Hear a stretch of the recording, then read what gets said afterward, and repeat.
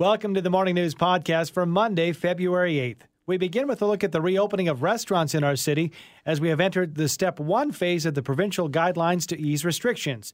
We get an update on what local restaurant owners think of the easement from Global News reporter Sarah Offen. Next, we head overseas for a COVID-19 update from the UK. We speak with UK broadcaster and business owner Kenny James for the latest on the restrictions, the impact of the COVID variants in that country, and their ambitious vaccine rollout. Then we look at the challenges those struggling with addiction issues face amid the pandemic. We dive into the details as part of a new health series in conjunction with Global News. And finally, it's a good news story at a time when we've seen historic high numbers in the vacancy rates of office space in our downtown. We hear the story of a Vancouver-based tech company making the move to Calgary. 8:43 now, and today is the day restaurants across the province have been waiting for as Alberta enters Step 1 of the province's reopening plan. Global News reporter Sarah Offen joins us now with more on how some businesses are preparing to reopen their doors, and it is time for us to do that. Good morning to you, Sarah. Thanks for joining us. Good morning. What a day to have a nice warm meal. You're not kidding. But I know a lot of people, obviously those who like to go out for meals, waiting for this day, but more so the restaurants and all the people they employ really have been waiting for this, haven't they? Absolutely. And, we were outside Red Steiner in Kensington this morning, and right at 7 a.m., right as soon as they opened up, they had their tables pretty much full. So that was nice to see. Certainly people want to support these restaurants. They've had a tough go. The last month and a half, they have been operating on a takeout-only model, and a lot of them telling us that was unsustainable, that they were at a breaking point. And then, of course, all of their staff was temporarily laid off as well. So a big day for them as they welcome back part of their staff, a lot of them sort of gradually rehiring and welcoming customers back to sit in their restaurants for the first time for a long time. I mean, all of this coming with some unease for them. We spoke with Eggs Oasis over the weekend as they were restocking their shelves and preparing to welcome back customers. And they were really just saying, it's hard to know exactly what this is going to look like. I mean, we know what it looks like. It looks like, the 50% capacity. It's going to look very similar that it did before this closure, but what it looks like going forward in terms of these variants, whether there could be additional restrictions coming up in the future, additional closures coming up in the future, that's all a little bit scary still. So I think that there's still quite a bit of unease and quite a bit of uncertainty for them, and really they are just hoping that people feel safe enough that they will be able to go to these restaurants and support them as well. Yeah, and Sarah, as you mentioned, with all the different restrictions being eased today, the restaurants seem the most clear because it takes us back to where we were before with 6 people from the same household maximum at a table with the restriction on hours and liquor sales. But this could also change in 20 days. At the end of February, we could be eligible to move into Step 2. And that might afford some extra easing? Yeah, exactly. And so that would be a big boost. I mean, I think that everybody is just closely watching and waiting to see exactly what our numbers are going to do. And I think right now, specifically what these new variants are going to do, that's the big unknown right now. We talked to an infectious disease specialist, and they were talking about, just even the reopening of gyms and fitness, sort of a surprise over the weekend that now youth 18 and under can now practice their sports again together. So exciting news for them. And the specialist saying, it can be done safely. We've seen it done safely elsewhere as well. In BC, they have a similar model that's set up. But these variants are, and that's really going to, I think, dictate how things look going forward. Well, I think a lot of people are excited about today for so many reasons. Thanks so much for the update. Appreciate it. Thanks, guys. That is Global News reporter Sarah Offen. And yes, so restaurants and bars, limited openings, recreational facilities, limited openings, indoor-outdoor activities. Now, we do know indoor gatherings still banned right now. Outdoor gatherings, you can have a maximum of 10. Well, and to that point, things could change a little further in less than 3 weeks on February 28th. If hospitalizations remain 450 or fewer, that's a per-day thing, and then it has to be over a consistent basis. So I don't think it would be that we'd see Step 2 on the 28th, but hoping for an announcement on the 28th if we can keep the numbers down by that point. 6:09 on the morning news with news that the numbers of variant cases of COVID-19 are on the rise in the UK. We thought it would be a good time to catch up with Kenny James. Kenny is, of course, a UK broadcaster and a business owner. Good morning to you, Kenny. Morning, Andrew. I'm wondering, Kenny, well, we're going to get to, breaking down some of the restrictions and how businesses are holding up in a second. But with news that the variant, is having some strength in the UK, I'm wondering how much of a concern are these variant cases across the region? Prime Minister Johnson was talking yesterday about them, actually, and that all of the vaccines we have so far seem to be working with the original kind of strain over here, but also with the variants that have come through, the Brazilian variant, and the Kent one, which is in the south of the UK, which is the prevalent one over here at the moment. But all of the vaccines so far seem to be working fairly well, covering across all of the different strains. That's great news. And in terms of the vaccine, Kenny, there's been a good rollout plan, hasn't there? I mean, the numbers that have been vaccinated already, fantastic. Well, yeah, so far, Sue, in excess of 12 million people vaccinated. It was announced yesterday. That's those that have had the first dose. The government says they're well on target to hit 15 million by the middle of this month. Prime Minister Boris Johnson's previously come under a fair amount of criticism, really, over the amount of COVID deaths we've had here in the UK. But he's been winning back some fans with the vaccine rollout rates. Give us some sort of an idea, because we're well behind that here in Canada. But as far as that process and access to vaccines, are you still going through a protocol of most vulnerable and the elderly? Or is it a case now that anybody can sign up? And what does that process look like? Do you go to a pharmacy or is it set up at a hospital? Well, the elderly and the vulnerable, as you know, Andrew, were first in line here. So people in care homes and people over 80 years of age and the people that were clinically it was more dangerous if they caught it. So they're the first people that were vaccinated. And it's now coming down in age bands. And also we're vaccinating people who work in the essential services. So we're vaccinating doctors, nurses, teachers, because obviously some of the schools are open. They're still teaching the children of essential workers, that type of thing. So we're targeting them, but it's gradually coming down in the UK. So it'll be 60 years and over coming in the next 4 to 6 weeks, I think. And then they're hoping to be able to have offered it to everybody in the UK by May. Wow. Kenny, in the U.S., they've opened up a lot of arenas, et cetera, sporting arenas where they can do a mass vaccination. Is that what's happening there too? Or is it, just a lot of smaller sites, or how does it work there? It's a mix of various things. So what happens is you'll get invited. What they're saying is don't approach us unless you're unwell. And if you're unwell, of course, go to an emergency centre. But you'll be approached and you'll be either texted or called or written to saying, come in. There are small centres in all local towns and villages and cities. And now some of the, as you say, the bigger sports arenas are open where you can literally get thousands of people through in a day. And that's happening. That's growing on a daily basis.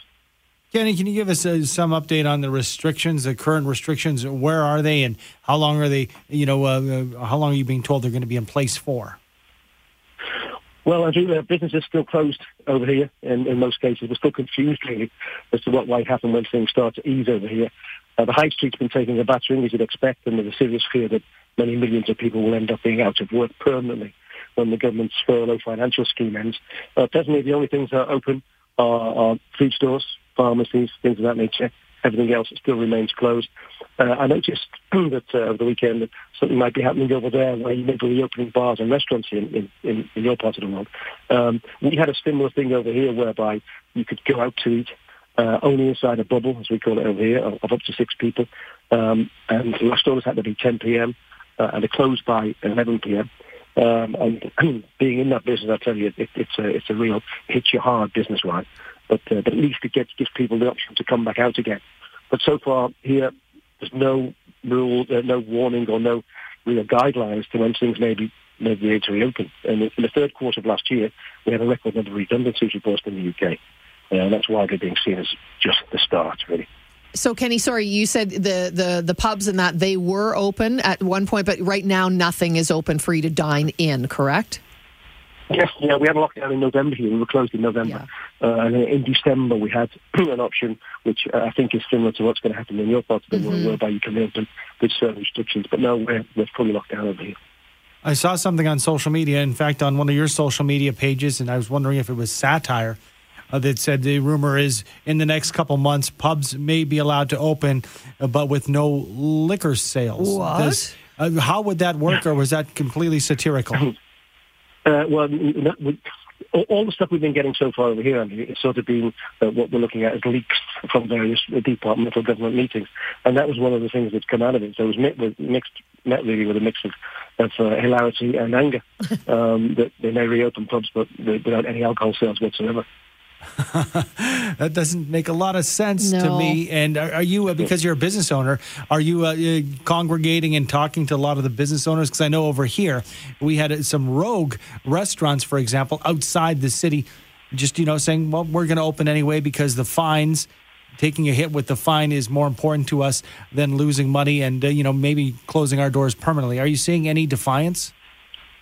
Not yet. They've been very strict over here, and we get visits anyway. Even though we're closed, we're still getting visits from local council people and the police in the drive past and just saying hello to make sure we're okay.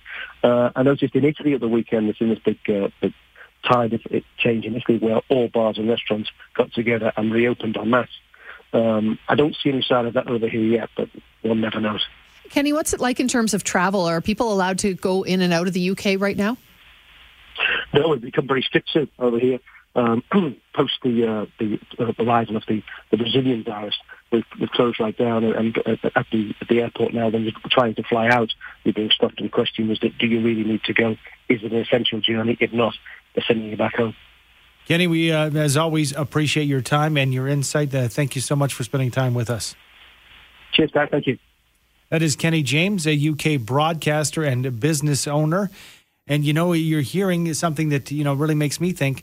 12 million people vaccinated and still under these restrictions. And that's what we've heard time and time as we get deeper into the pandemic, that just because people are vaccinated doesn't mean we're going to whole hog open things up. And you're really seeing that, I think, in the UK. But wouldn't it be nice if we could get vaccinated real quick, just like that? Maybe we open up some sports arenas, get people rolling through and get that shot in the arm. Come on, we need to get these vaccinations going in this country. 7:09, and even those with the strongest resolve have felt the impact of the pandemic on their mental health. But what about those struggling with addiction? Those trying to pull themselves through when the world locked down? Shay Ganem walks us through the hurdles addicts have had to leap over to get the help they need when it feels as though there's nowhere to turn.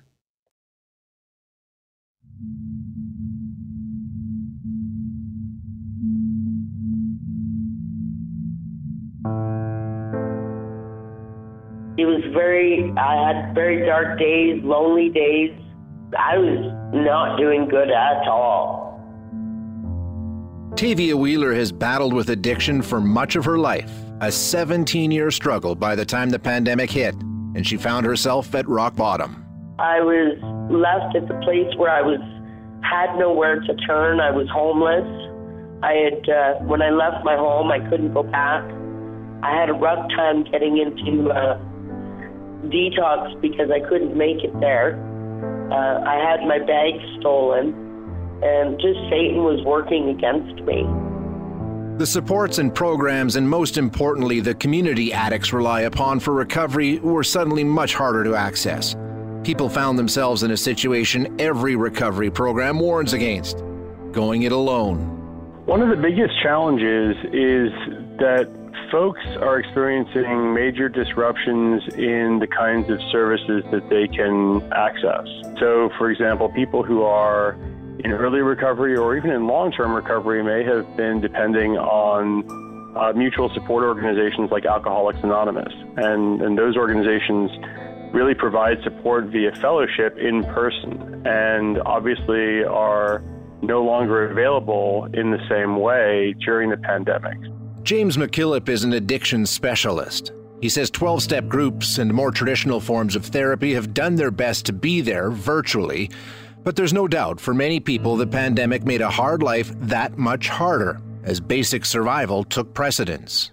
Being out of the community with nowhere to go, the pandemic was tough because, being able to get a mask alone was a difficult situation. There's been a silver lining to COVID-19 and the effect it's had on those looking to turn their lives around, something that no one saw coming. There's a group of people who are showing higher resilience also, and that's been very heartening to see. People who are reporting finding new ways to cope, new strategies, and some of the restrictions actually perhaps reducing some of the triggers they're exposed to. That's John Arthur's story. I spent the last 10 years just in a fog. I got depressed, and I could make enough money to get by and pay my bills, but I was going nowhere and falling farther and farther away from my family. But when the world stopped, the fog lifted. As the world fell out of the swing of things, this new opportunity presented itself for me, and I saw it and I jumped at it, and I says, okay, time to make a change. No better time than now. He didn't have to worry about holding down a job. He had funding for treatment, and now 9 months into his recovery at Hope Mission's Breakout program, his life has changed for the better. Everything just keeps falling in place, and now I'm coming to the close of my term, and feeling so much better for myself. I've been able to kind of get back on terms with my family, talk to my kids, pay my bills. Tavia has also seen her life change.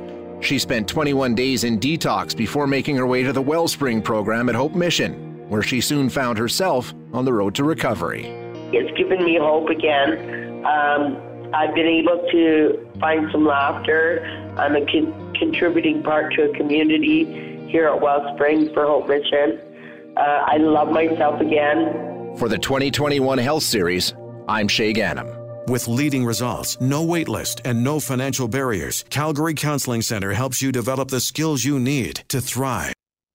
Yeah, the Calgary Counseling Center, we mentioned that earlier, and I think it's super important to know that there are areas. We spoke earlier about that one stat, which is incredible, that the rate of suicide is down and was down in 2020. And quite dramatically. And, normally it would be over 600 over a 4-year period.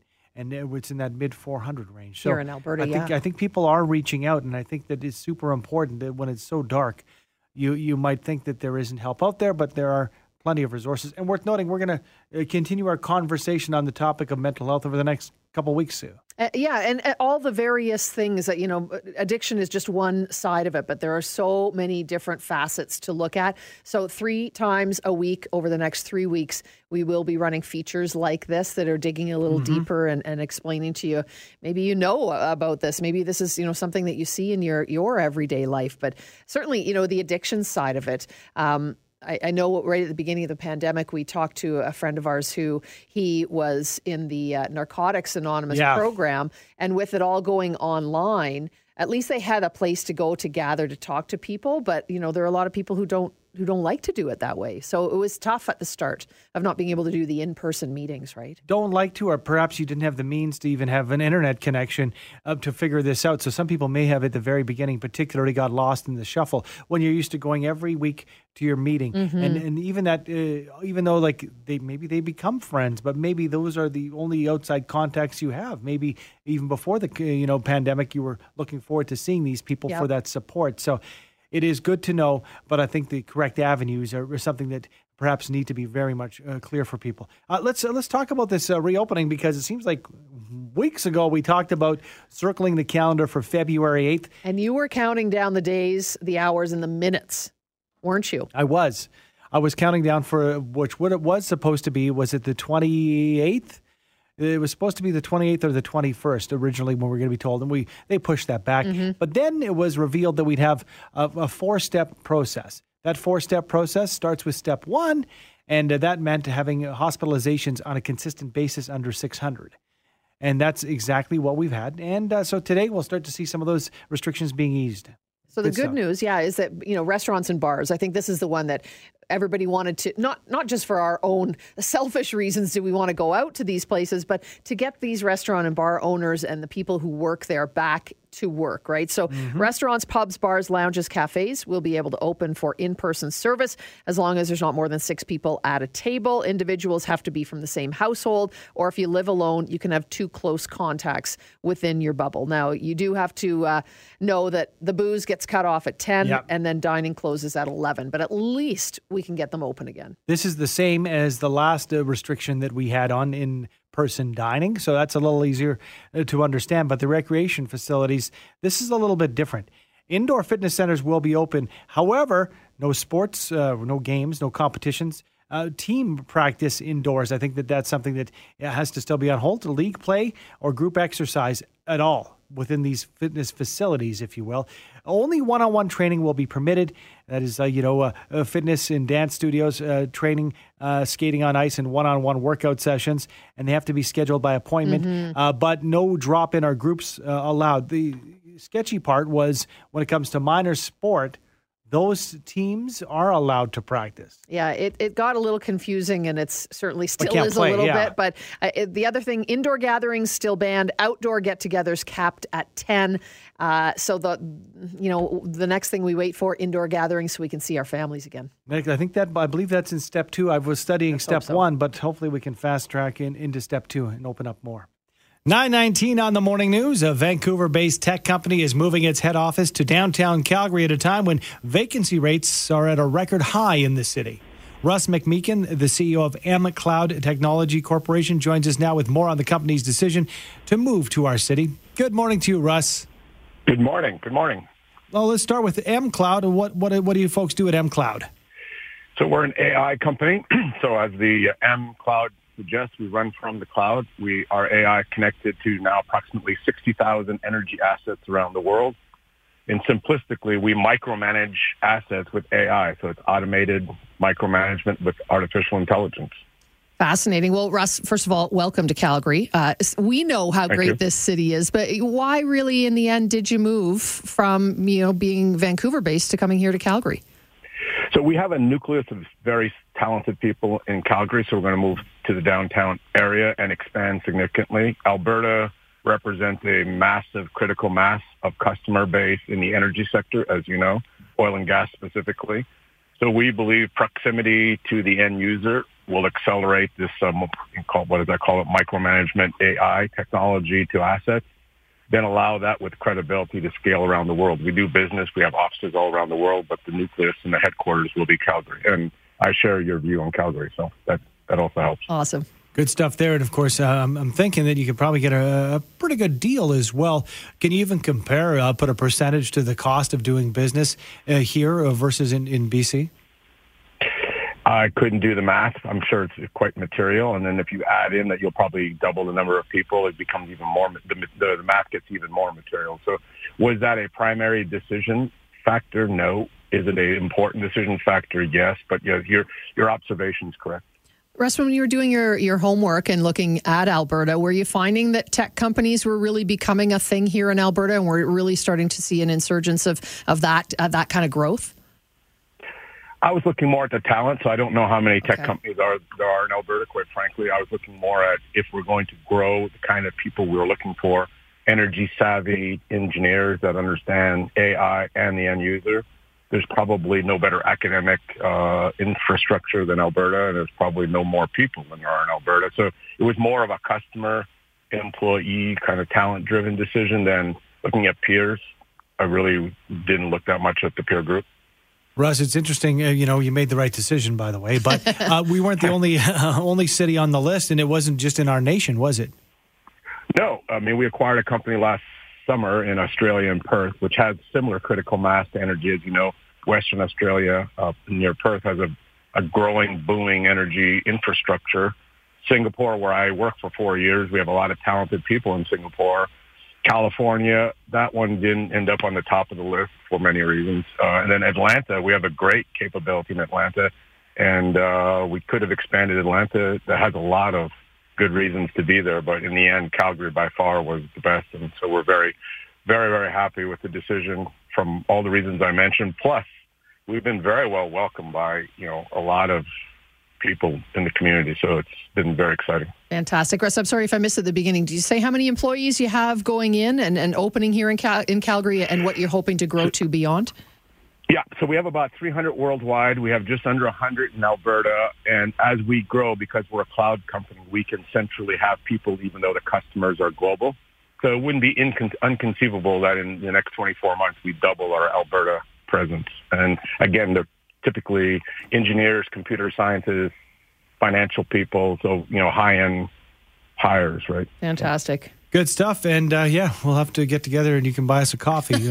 We'll tell you the ins and outs of the city, Russ, okay? I'd be delighted to. I'd be very delighted to. Thank you so much. That is Russ McMeekin, CEO of M Cloud Technologies Corporation.